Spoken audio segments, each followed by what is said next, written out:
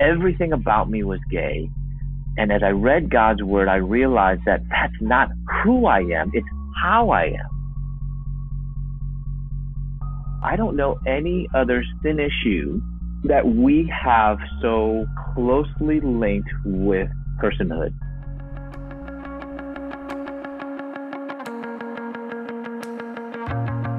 How was the word of God heard by the people when it was first spoken?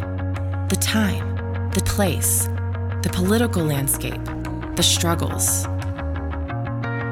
And how does the word of God apply to this time, this place, this political landscape, our struggles? This is Michael Leasley in Context.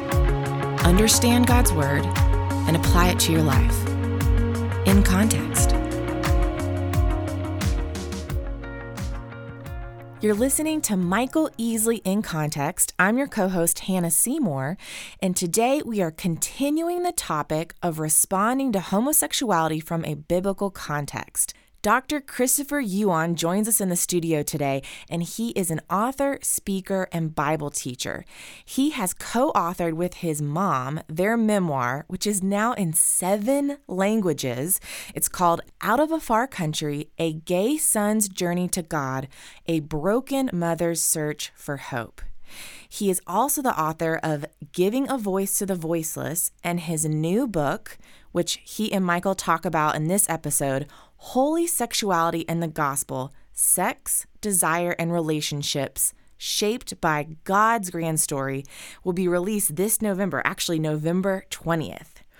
Also in this episode, Michael and Christopher mention a live stream that they did several years ago called In God's Image. If you want to hear more from Christopher and more on this topic, you can go to our website, michaelincontext.com, click on resources in the menu, and you'll see a drop down that says In God's Image. And that is with, of course, Michael, Christopher Yuan, David Fowler, and Matt Moore. And these men have an extensive conversation on this very topic, homosexuality from a biblical context. Finally, just wanted to give you a heads up. Next week, we are airing our second Ask Dr. E. I know a lot of you have called in. We're getting to your questions. We are loving this process, so keep calling us with your questions and check out that episode. But now, let's join Michael and Dr. Yuan in the studio.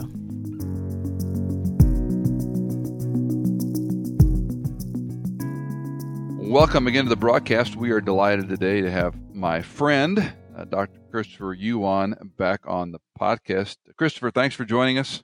Oh, thanks so much for having me on, Dr. Easley.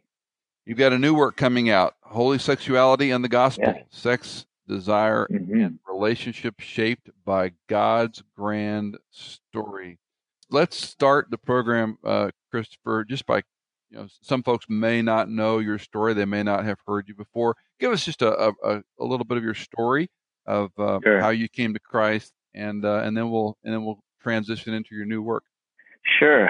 Well, I wasn't raised in a Christian home, but I wrestled with same-sex attractions from a young age. I came out when I was in my early 20s, while I was living in Louisville, Kentucky, pursuing my doctorate in dentistry. My parents and I were from Chicago. I was born in Chicago, and I came out first to my friends, my classmates in dental school, and then I went home after my first year, and I broke the news to my parents.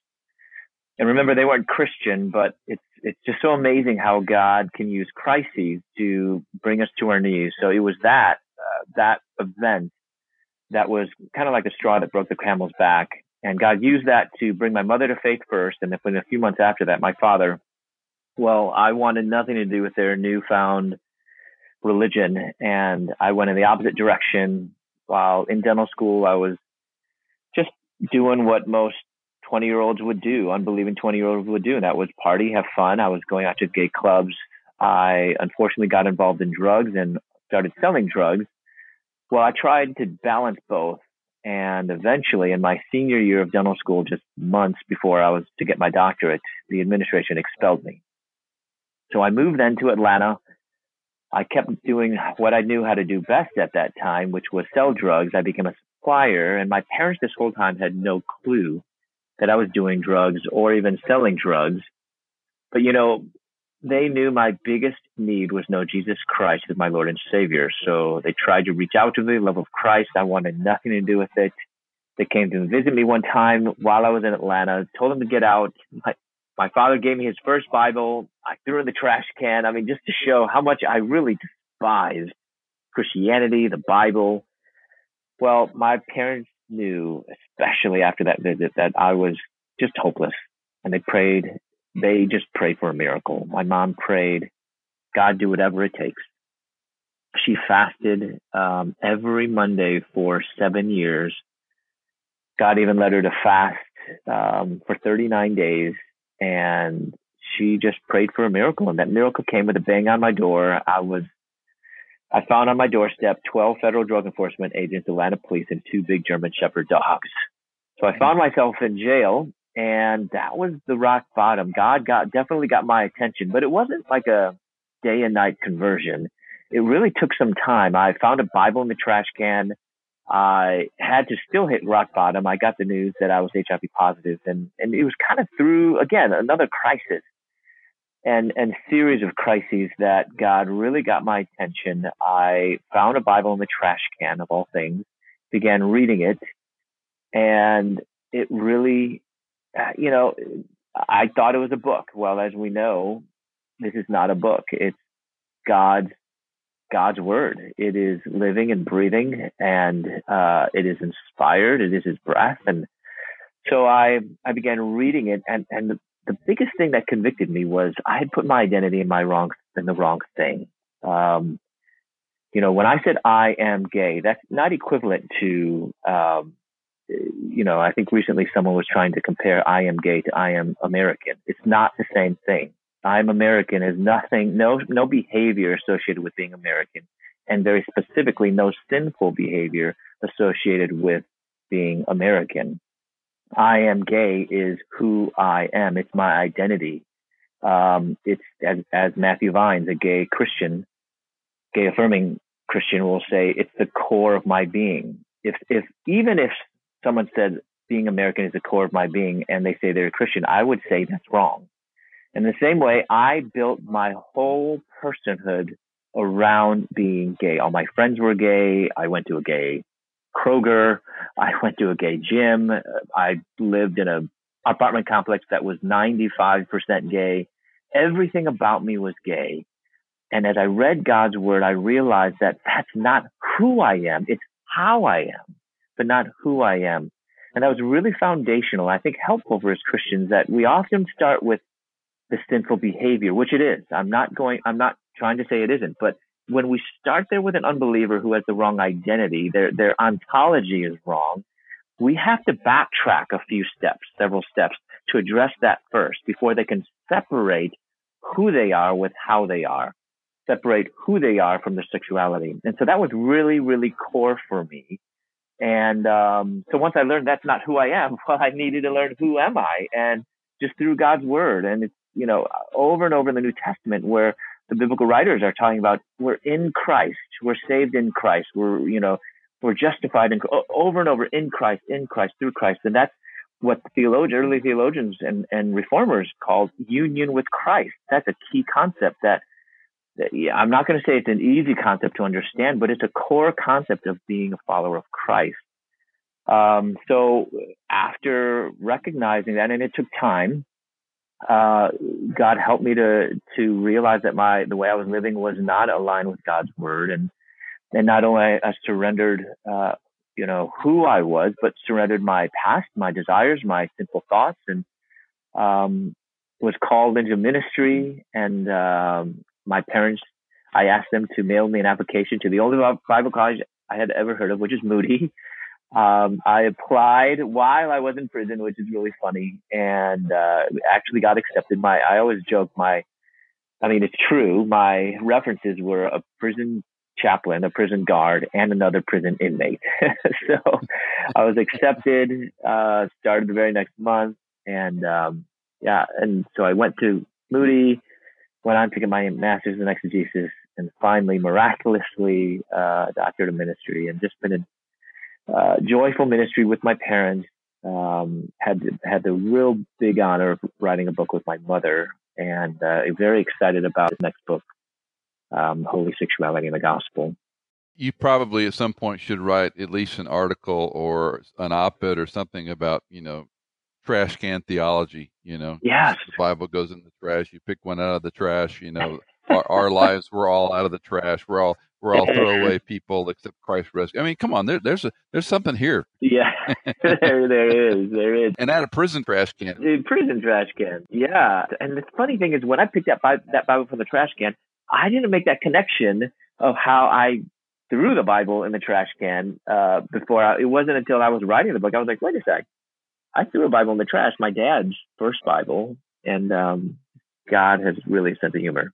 He does, and we're grateful for that. Let me ask a couple of questions on your opening comments, Christopher. When did the moniker "My Identity Is" fill in the blank start taking over? And it's not just sexuality. We've got all kinds of identities. Yeah. And if we go back, obviously, first century, or if we go back to, God's creation of man in his image, you and I did a live streaming and podcast and video several years ago. And that was our chosen title was, it's your identity is in God's image. Right. It's not some other, we can call it whatever, we want to call it. Language is interesting, but where did this sort of take over the nomenclature that that's my identity, that's who I am? Mm-hmm. Well, it's interesting because if you trace back, just this concept of sexual identity, and again, the reason why I'm focusing on the importance of this is I think there's among evangelicals even today who would have no issue with saying I'm a gay Christian, or even they'll even justify and say I'm a gay celibate Christian, which, by the way, I think it's kind of funny that if you have to have a modifier for a modifier, then why even use that modifier? If you say gay, well, that's not enough. That's confusing. So I have to say I'm a gay celibate. Well, I feel like that's like sometimes, my parents, they're nearing 80, and fortunately they're not taking medications, but many of their friends, they take one medication and that causes side effects. So they take another medication and that can cause other side effects. So maybe that medication in the first place isn't, as ideal, and there needs to be another one. But when you are constantly trying to cover and modify and, modify a noun, maybe that noun isn't the ideal situation. So there are Christians who actually think this concept of sexual identity and even terminology that definitely has a direct correlation to this terminology is okay. So when we look back in time, everything goes back in history. Nothing's really repeated, and we reap the fruit, or I would say rotten fruit, of some of this bad kind of philosophical concepts or worldviews. So going back, the term homosexual, heterosexual are not terms that we find in Scripture, and they weren't words until recently, the mid 1800s, to describe. It wasn't just to describe the experience of having same-sex attractions, but it really developed like a new category of personhood. It's a gay person, it's a heterosexual person, a homosexual person, as if that's a core aspect of who we are. And I would argue it can be a significant aspect of our experience, but I don't believe our experience, what we feel, what we think, what we desire, should comprise who we are. But it came out of really thinkers like Freud, who have a very distorted understanding of who we are as people, that's completely godless, not grounded in Scripture, that we are essentially people created with no purpose by accident, and we have to create our own purpose and meaning and identity. And it's really, in the mid 1800s, we have the Romantic period, which is again a celebration of passion and desire, which really, if we call it that, that's so reflective of our time now. But also these secular worldviews like existentialism, you have no meaning, so in a sense you have to live and create your own meaning.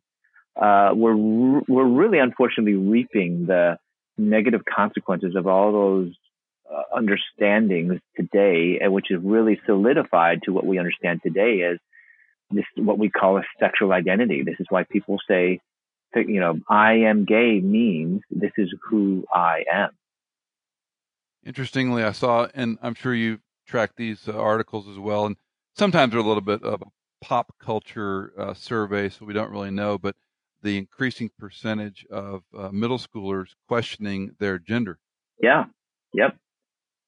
And I think it's just going to become more and more where, see, I don't know if it's, that we have more transgender kids. I think that there was maybe an underlying current of people wrestling with that. But I think why there's a bigger increase is, what does a 3-year-old know?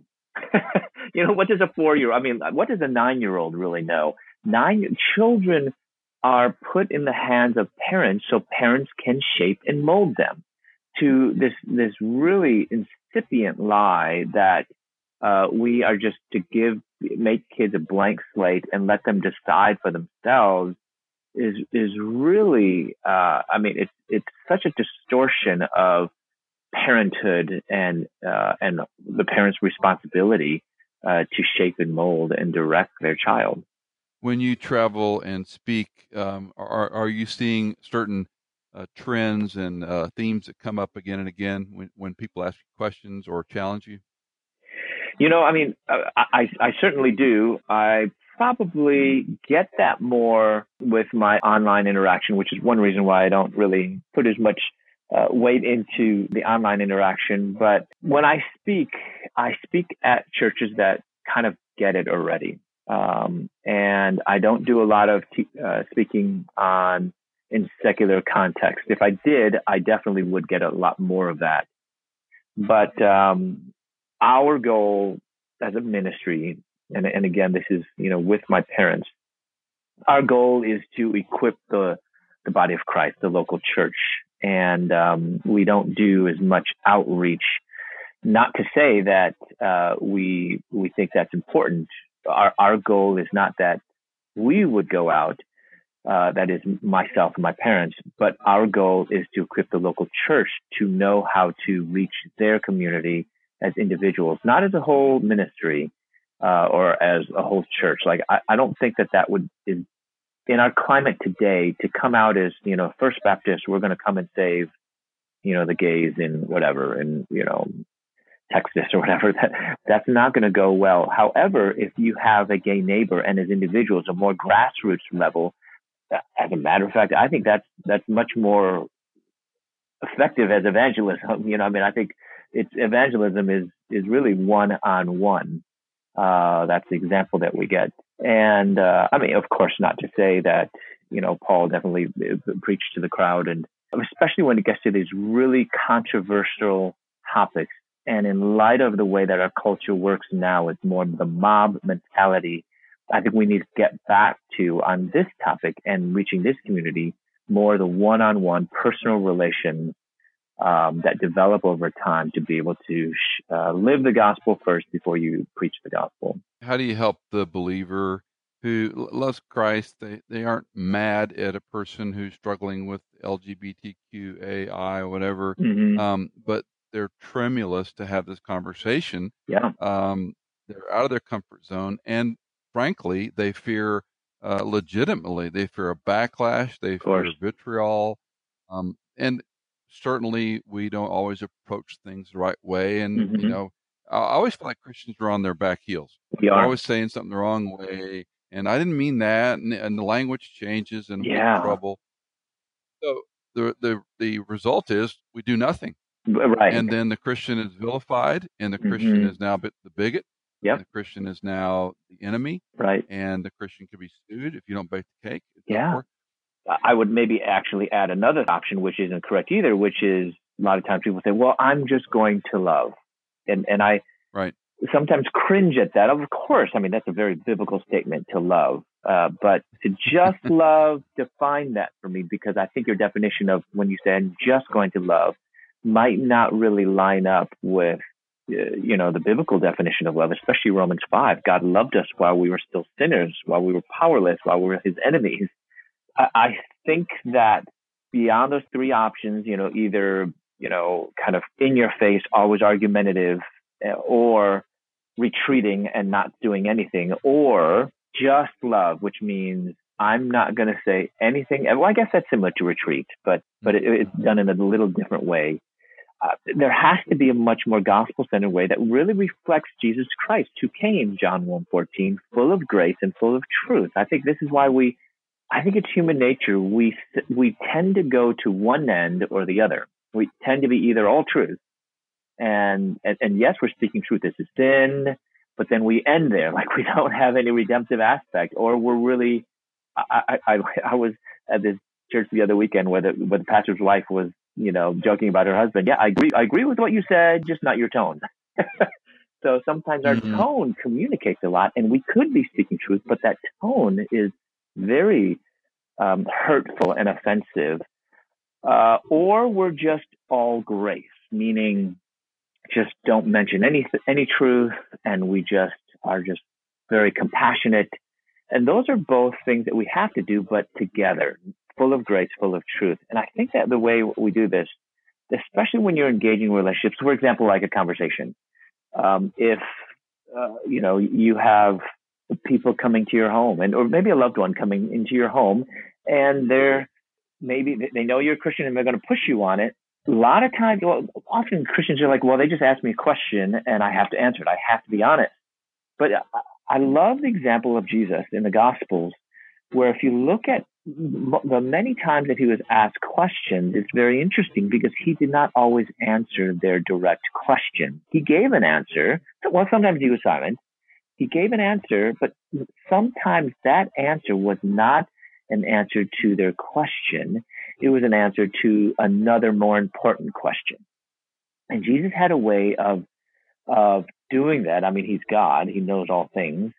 So he did not always answer their question, even when he was speaking to the crowds whose heart was not in the right place. He spoke in parables. So he didn't really speak freely as he did with the disciples, who, even though they were still knuckleheads, they had a more teachable heart. So he spoke plainly with them. And so I think of the same way, we don't have to always answer a question. I don't think this is actually being deceptive, but it's continuing the conversation, because I think ultimately our goal isn't to convince someone or to win an argument. I think ultimately our goal is to win a soul and to be on this journey with them to, over time, share the truths of God and the gospel, not just the truth on this one particular sin. Let's go through some of your new book, and I may run some rabbit trails on you as well, but sure. Give us the overview of what you're trying to accomplish in Holy Sexuality in the Gospel. Yeah, so Holy Sexuality really originated from my very first book. This is just a memoir. My mother and I, alternating chapters. She told her perspective. I told my perspective. And so it's going back and forth, and they're really kind of quick, fast-paced, just story, easy to read. But at the end, in chapter 30, I introduce a concept, and I call it Holy Sexuality. And Holy Sexuality is essentially, it is chastity and singleness and faithfulness in marriage. Because I found that the paradigm that we were working with when it comes to sexuality, heterosexuality, homosexuality, and bisexuality in the middle, it was not precise enough, in that, we say homosexuality is not God's will to act on same-sex attractions. So therefore, it seems logical to say, so therefore heterosexuality must be. But as I thought about it, I realized that this concept of heterosexuality is so broad to include sin, whether it is a man cheating on his wife, that is still considered heterosexual, but sinful.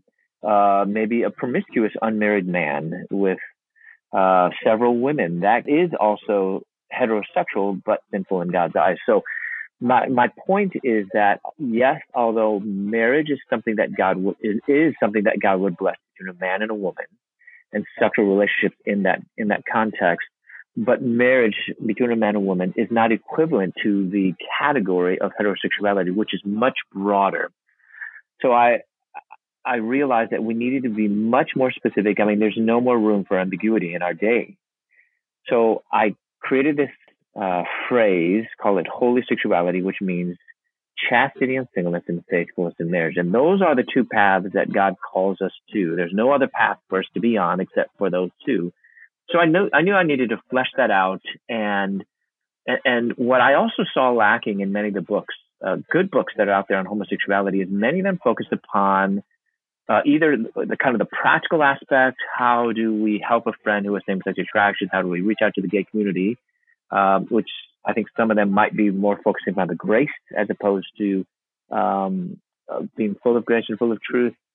But then other good books that focus strictly on the biblical text.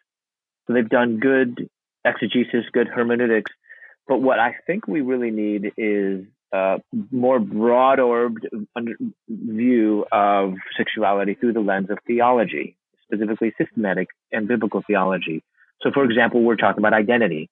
If sexual identity is the wrong concept of personhood, then what is the right one? So I start at the beginning of my book with talking about identity. Then the next chapter is the image of God, because we are all created in God's image, Genesis 1:27. And what does that mean? And I explained how essential this concept of male and female is, not only integral to who we are as image bearers of God, but also even how Jesus ties that in Mark 10 and Matthew 19 to marriage, that there's this correlation with the image of God and marriage, and how that you can't separate this concept. And so therefore any distortion of marriage, whether it be adultery, sex before marriage, same-sex relationships, incest, is actually just a distortion of the very image of God.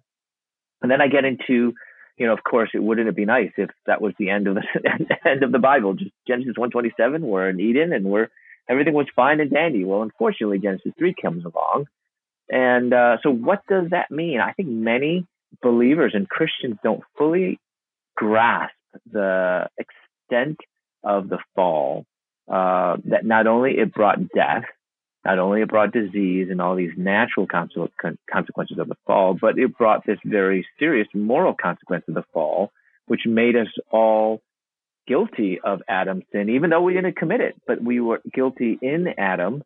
And also that we all now have this imprint of this sin, a distortion of the image of God, not lost. The image of God is not lost, but distortion of that image, as Calvin talked about depravity or a pollution of our nature. Paul talks about our flesh, sarx, which is our sin nature, and how that really kind of taints almost every aspect of who we are. Not to make us the worst possible aspect of who we are, but it definitely does distort it and taint it. So I think that's always important to start there, because I tell people we can't really understand human sexuality until we first start with theological anthropology, specifically image of God and doctrine of sin. And then I kind of go on there and flesh out this concept of holy sexuality, and then answer this question that people often ask: are same-sex attractions sinful or not? And I kind of deconstruct the concept of attraction, and I use the more biblical concepts of desire and temptation, and discuss that, and then have a couple chapters on marriage, a couple chapters on singleness, and then get into some real practical things here on how to love our gay neighbor, our relative, and how do we minister well to individuals who are Christian, who have same-sex attraction. Your comment, and we've talked about this before in a prior podcast, and from my, simple approach, and I'm not saying it's the best, I would always look at Christ's comments in Matthew 5, 6, 7. You've heard it said, I say to you. You've heard it said, I say to you. Mm-hmm. And he actually turns up the amplitude on the law. He does. You've heard it said, if you commit adultery. I tell you, if you look at a woman mm-hmm. with adultery in your heart, essentially you've committed adultery. And when it comes to even a number of our Christian friends who are now aggregating, no, you can be a Christian and you can be gay, you can be a Christian transgender, you can be a Christian, that's your identity, mm-hmm. all the things you already mentioned. How do you broach that conversation, Christopher, without sounding combative or vitriolic, but just say, wait, let's go back to this. If I, as a married man, 38 years to Cindy. Yeah. I've been faithful to her. I would be lying if I said there weren't many occasions I looked at a woman with adultery in my heart. Mm-hmm. And so what includes that analogy? How does that fail when we think of any sexual attraction outside the confines of, as you've defined it, chastity and singleness or holiness in marriage? Yeah, you got exactly right. I mean, just the example that you talked about in Matthew 5, the Sermon on the Mount. Jesus was no, sexual freedom advocate. He was not. He's no, liberator from our sexual confines. If anything, he was, like you said, when he's raising the bar that high, we all have sinful desires, thoughts. And I like how you brought that up, Matthew 5, because this is a great segue to a point that I brought up in my book on my chapter on desire, because people say, well, are same-sex attraction sinful or not? At what point does it become sinful? And I decided not to use the word attraction, but use the more biblical term, desire. And as you know, the word desire in Greek, epithumeo, is also the same word to be translated as lust. So it's then context that decides what is good desire, what is bad desire. And where I came down to is what Jesus said in Matthew 5, where he was actually connecting the 7th commandment with the 10th commandment, which is coveting and adultery. He's, the action and the desire that he connected, that it's, if you just desire that, then you're in sin. And it really helped clarify to people that it's not just the action, because sometimes I hear, well, okay, I know that the same-sex action is wrong. And we can even go back to Azusa Pacific just 2 weeks ago, how they made that mistake. They weren't heeding Jesus' words in Matthew 5, connecting just the desire with the sin, that if you desire something wrong, that's sin. Because they say, oh, we still believe that marriage is between a man and woman, and therefore sex is just reserved for a man and woman, but the romantic relationships are okay. And I address this in my chapter. I call it, this is a more theological term, it's the telos of love, the end of love. So I say desire is teleological. Desire always has an end.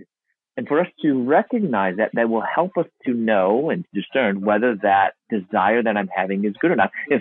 We can't desire something that has no end. It's always something that we're desiring, or even a concept that we're desiring. Yeah. So, but I take it one step further. So it's not just the end, the object or the concept or the action that we're desiring, but it's also the purpose. So, for example, if I was a father and I had a daughter and I desired my daughter, well, just because I desired my daughter, I need to know more. What is the purpose of that desire? As telos in Greek also means purpose.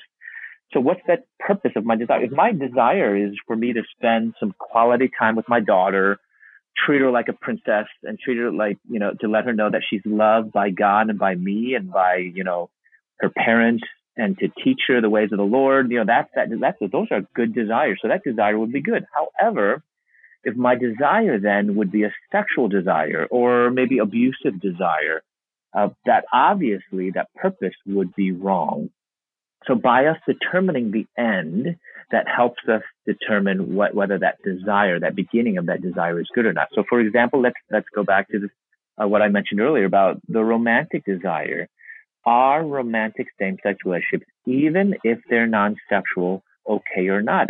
And we got surprisingly people who are very confused about this and think that, well, as long as they're not having sex, as long as it's not sexual or erotic, then that relationship is good.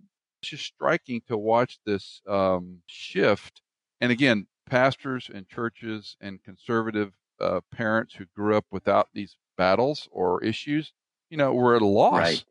And that's where I think what you're trying to do is important, because, we have other men and women fighting this on different fronts, whether it's policy, whether it's campus reform, this, that, or the other.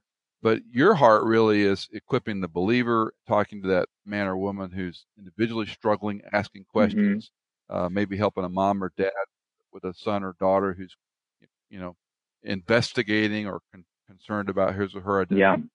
I get asked this by believers and say, kind of expect that my ministry would be directly going to the gay community and reaching out and encouraging maybe other groups to form, whether it's parachurch organizations or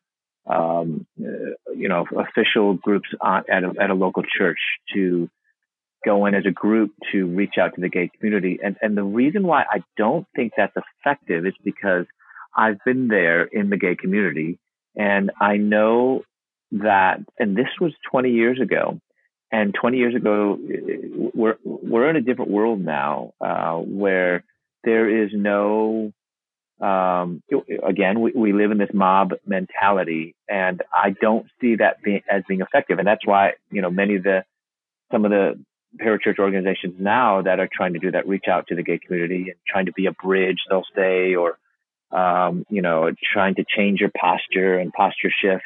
I honestly do not see that being effective at all, because the only way you can do that is by, giving in on your theology. And so I think it's most effective for us just as individuals, we're going old school. This is the way that they did it in the very beginning, one-on-one relationships and one-on-one evangelism. I was on a different podcast in recent days, and the interviewer and I were having a bit of a debate about this, quote, engaging the culture, close quote. And I said, when did we adopt this language in Christianity that we need to engage, fill in the blank? Of course, it started out with, the gay culture or, whatever. I said, are we going to engage pedophilia? Are we going to engage crack dealer community? Are we going to engage? It becomes nonsense. And my conclusion, of course, I have a small worldview from the churches I've served, but my conclusion is it's a lot safer from a leadership standpoint to say we need to engage X than to individually be involved with neighbors and friends, because then it's somebody else's problem. We need to engage. Right. And then that mean, okay, you form a Christian organization, like you mentioned, a parachurch group that focuses on that. And you and I know what that's going to be like the minute you start having those kind of assemblies. You're going to have a ragtag group of people, the far right and the far left, all points. And it's just going to be one more debate that goes nowhere, rather than encouraging, your mutual friend and mine, Rosaria Butterfield. What she's, really encouraging people to do is open your home, have your neighbors over, have your friends over, get to know people, be hospitable, just hear their story, love them, talk to them, earn the right to, bring up this subject at some point. And that just seems, on the one sense, it's too easy, but it's easier to say something like, we need to organize and engage a culture, because that becomes someone else's problem, as opposed to saying, why don't you, with the sphere of influence you have, friends, neighbors, and reach out to them and say, let's grab a coffee, let's grab a lunch, let's cook a meal. You bring a salad, I'll grill some burgers, and build that relational construct to earn the right, we used to say, to talk about Christ. Exactly. It kind of, what am I missing? You're not. You hit the nail right on the head, Dr. Easley. And it, by giving the impression that, we need to engage, this issue and that issue, and we need to form this group to do that. You know what that gives the impression to our congregations and our laity is that we give this impression that we need experts. So in other words, to engage this or to do this parachurch, we have to have experts, and you need to be in this group and trained to do this. Not to say that we should be informed and to gain more knowledge about other people groups and other issues, but really it comes down to, evangelism does not require you to be an expert in everything or even in many things. It just requires you to love Jesus, to understand your own faith, be able to articulate why you believe in the Lord Jesus Christ, to understand your own sinfulness and your own need for Christ. And if you understand that and are able to articulate that and be able to build friendships with people, you're an evangelist. You can be an evangelist. And what we want to do in our ministry with me and my parents is to no longer give people the impression that you can't, on your own, simply go across the street to an unbelieving friend. And I don't even have to bring up this one issue. It doesn't even have to be a gay neighbor. It can be anyone who doesn't know Christ, and just start with basic friendship relationship. Like our good friend Rosario talks about, basic hospitality, bringing, and you don't have to open up your whole home. You could just bring over a plate of cookies or whatever it is, and build friendship that way. You don't have to focus upon the hairy issues that you're going to argue about, but just talk about who is God. I think that's the best place to start. They might want to talk about, do you think this is sin? Sometimes, there's a couple ways that I would answer that. If someone kind of getting in that argumentative mode, I would say, I value getting to know you more as a friend than debating all the time. And can we focus on our similarities and tolerate our differences? Or I could even say, if it's someone that I know a little bit better, maybe I've had a few interactions with them, I would just jokingly say, man, you don't even believe in God. Why does it matter what God thinks? So let's first talk about God before we talk about what he thinks. Because really, that's the first thing we need to do. If you don't even believe in God, let's not talk about his morals, and talk about the existence of God, the importance of Christ and our own brokenness. Just very basic. Come back to the basics of talking about the gospel and truth. And you and I are on the same page on that. Let's go to, and I'm not going to use agency or group names, but the approach of, going after policy, the approach of the statements, the approach of, going on record and being pretty bulldogmatic. You and I would agree with what they're saying. And of course, how they're saying it could be debated endlessly.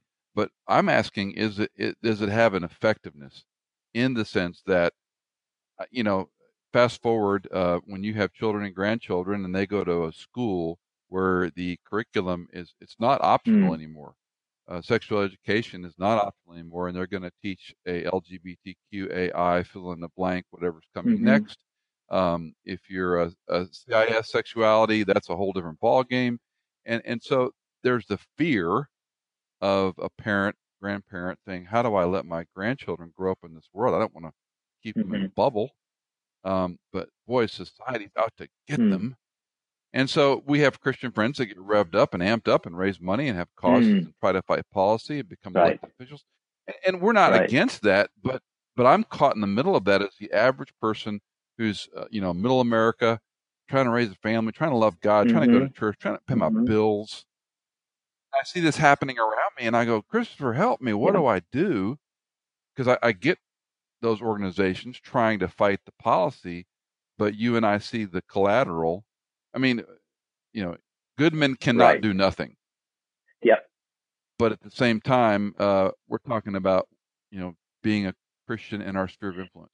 Yeah, and this is the beautiful gospel tension of Jesus, that, he's perfectly God, perfectly man, and he came full of grace and full of truth. So it's this tendency that we just gravitate easily toward one at the expense of the other. So I think there is importance in being engaged in our culture, in our governance, and what's going on in courts and in the legislature. We can't lose sight of that and turn that into a fight of us versus them. We need to be involved, especially like in our public school boards. What's going on there? I think we've distanced ourselves from that. Well, I would say maybe in the 70s, 80s, 90s, there maybe wasn't a lot of involvement, and now we're really behind the eight ball and trying to catch up and finding it might not even, it's very, very hard to do that. But I think we need to be very careful as we are getting involved in those things to not view this as an us versus them. I think it's one thing to be addressing the topic and the issues, but being very, very careful to separate it from people. Honestly, I mean, I was not an innocent bystander But the result was I was fooled by the enemy. Satan is really the one. We talk about, oftentimes you hear people talk about the gay agenda, the gay community, they're pushing this gay agenda. And that's definitely what it looks like. But to be honest, I never heard this phrase gay agenda until I became a Christian. This was not my, incipient plan to pollute the minds of our kids. I simply was gay. Of course, as we talked about, this identity was wrong, but still, that's what I really truly thought, because the world kept telling me this. And I wanted to help people understand who I was. And that's not a bad thing in my mind. That's why when we see people in the gay community trying to, as we say, push this agenda in schools, I'm against it 100%.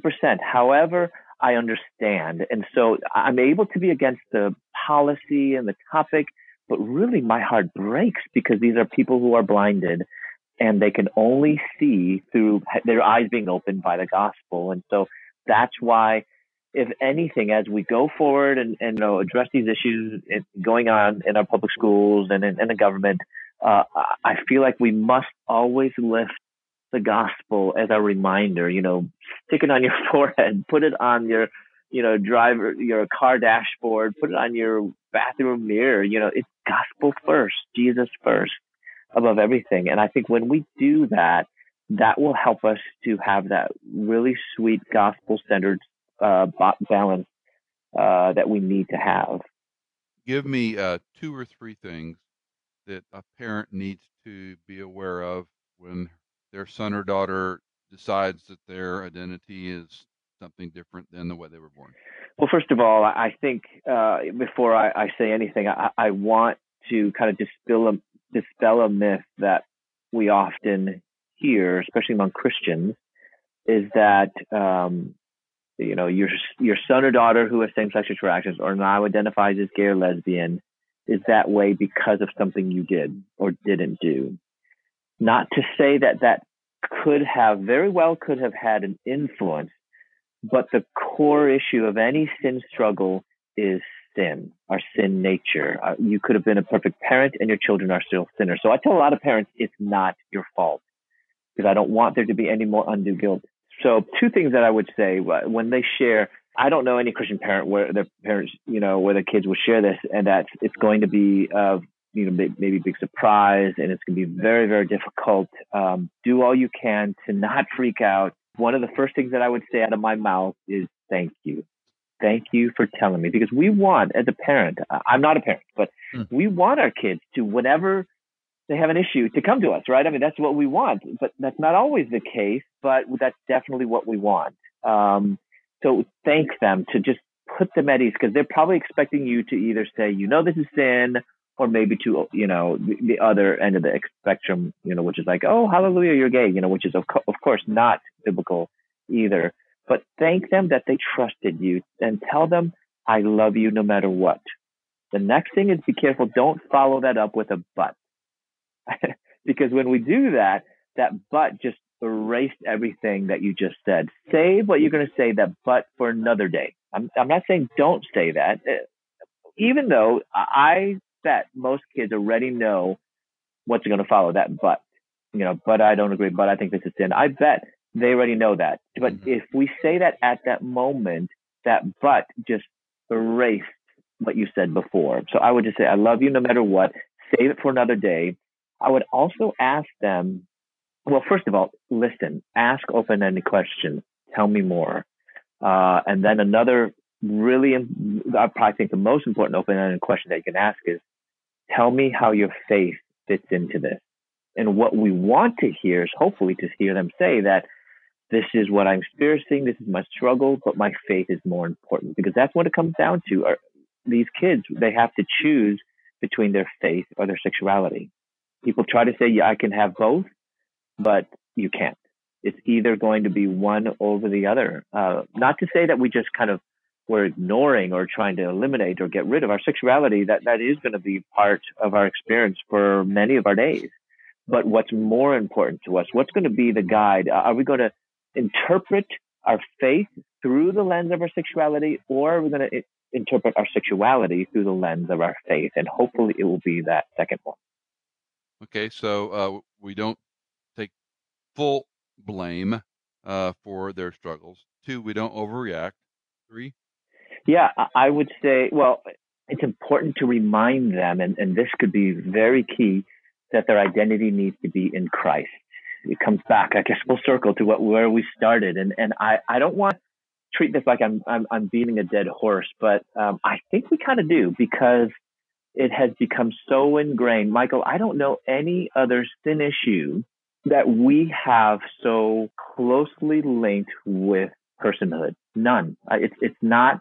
There's some that might be similar, but not to this extent, where it really has become ingrained. For example, I know people who a statement that was made by a Christian school that sex. This is one of their representatives, or they said sex has to do with identity and your gender and who you are. This was just a few weeks ago. And if we begin with sexuality is who you are, you're going to automatically end up in a place where it says, well, then why is it wrong for me to be who I am? Why is it wrong for me to, even now with many of these conferences that are out there, empowering LGBTQ plus Christians? You know what that's grounded in, Michael? That's grounded in this wrong understanding of who we are. Because if you listen to many of the voices that are being revoiced, they are talking about victimhood. The more victim statuses you can heap on yourself, somehow, according to the world, you have more authority. It's not, you're not basing authority based upon truth, whether someone is logical and whether someone is speaking truth. But now truth is based solely upon how many victim statuses you can heap on. And so as being identifying as a gay celibate Christian or a gay Christian, you've just heaped on a couple identities, and you now have, and in essence, we have to kind of educate others about our victim status to help them understand. I just think that's incorrect. So that's why helping our kids understand, yes, this is a reality that you're experiencing now, and it can seem very intense, just as any sin struggle is very intense, but make sure that this is not who you are. One of my broken records has been maturity is when you quit blaming your past, you own your present, and you plan your future. The quit blaming your past can be, not minimizing that people were abused, were deeply hurt, wounded, that there's scars there. But the turning point is you stop blaming your past. You've got to turn the page and say, I will no longer be identified by what happened to me, the injustice, the abuse, the perpetrators. Right. Not excusing that, but I'm not going to be. And then the key point is owning my present. This is where I am today. This is who I am today, what I'm wrestling with. And then I think maturity is, okay, what am I going to do tomorrow? How am I going to play in the future? And even at 61, I struggle with this, because we can all revert into, this is what happened to me, blaming my past. Well, you don't know my situation. I'm not owning my future. Well, you can plan your future, Michael. You can own your present, plan your future. Anyway, let's change gears finally and land this. Help the man or woman who might be listening to you and me, who is entangled, who's concerned. Maybe there's a little bit of twinge in their heart, going, I disagree with you and Michael wholeheartedly, but there's something stirring in that man or woman, or however they choose to identify themselves. What would you say to them? I would say, if Jesus Christ is of importance to you, if he is someone that you believe in, if it isn't, I would consider him and consider the truths of who he was. But if that's, because sometimes people are on the fence. Well, I'm Christian, but I'm gay. This is who I am. I want us to heed carefully the words that we hear from Jesus, that we actually hear in all three synoptic gospels, Matthew, Mark, and Luke, where Jesus was talking to his disciples, and he said, if anyone would come after me, he must deny himself, take up his cross, daily, Luke says, and follow me. That's such a high, radical calling. And we hear that and we think, oh, well, that's for like pastors. That's for like Dr. Easley. That's for, Let me interrupt you. Let's just say deny yourself. Oh, my word. Right. No, you need to embrace who you are. That's the battle cry of our day today. Embrace who you are. And yet, boy, Jesus is saying the exact opposite. No, deny who you are. I think people ask, what would your old friends think about you? And I said, I think they think I'm fooling myself, that I'm denying myself. And the truth of the matter is I am denying myself every single day. And it's, people then think, oh, well, that is such a awful, sadistic way to live as a Christian. No, because it's when we deny ourselves, that's when we can really thrive in Christ. That's the only way that Christ can live in us. I mean, what Jesus says, here in these Gospels, deny yourself, pick up your cross, that really dovetails exactly with what Paul was saying in Galatians 2:20. I've been crucified with Christ, and I no longer live, but Christ lives in me. If you're crucified, you're dead. There's no, I can be crucified and still live, like the spoon theory. That's all just ridiculous. You're dead. And that's the only way that Christ can live in us. And when we do that, that's when the joy comes. I love what our friend Rosario says. The gospel is costly, but it's worth it. It's so true, because there's nothing else as difficult, as challenging as it is. I'm not going to sugarcoat. Following Jesus is not easy. But there is so much more joy and hope that I can have. Why? Because in the past, my joy was so bound up in my day to day. If something good happened to me now, I'm happy. If something bad happened to me now, I'm not happy. But now things can come my way, good or bad. And I know, you know what? I know how the story is going to end. I know that I have a Redeemer. I know that I have a person on my side, and he's my rock. And so that's where the joy and hope comes from, that it's going to be hard, but following Jesus should cost us everything. If it hasn't, we're following the wrong Jesus. It's not original with me, but someone said the gospel of Christ may hurt you, but it was never meant to harm you. Wow, that's good. It may hurt to realize I'm a sinner. It may hurt to realize I've been deceived. It may hurt to realize that my quote unquote friends have encouraged me down the wrong paths. But Christ isn't there to harm. He's there to heal. He's there to redeem. And I guess, for you and me to give folks the hope, no matter what I'm, tempted by, my desires, if I want to call it orientation, whatever language I want to, add on to this pull. Christ has a different plan. It's not of this world. We're all, as I said before, the ground at Calvary is level. Amen. And none are righteous. No, not one. You're not better than me, and I'm not better than Dr. Yuan. We're both sinners who deserve hell. And it might hurt to realize that, but it won't harm us. That, the long term is forgiveness, a joy that is different. It's otherworldly. And that is, at core, a statement of faith, that I'm going to trust him even though I don't feel a certain way, even though I may not think a certain way. I'm going to step out in faith and put my trust in Christ and Christ alone for that salvation. And then I'm going to trust his Spirit to change me and transform me into something that I am not. Amen. Dr. Christopher Yuan, always a delight to have you on the podcast. Thanks so much, Michael. God bless you.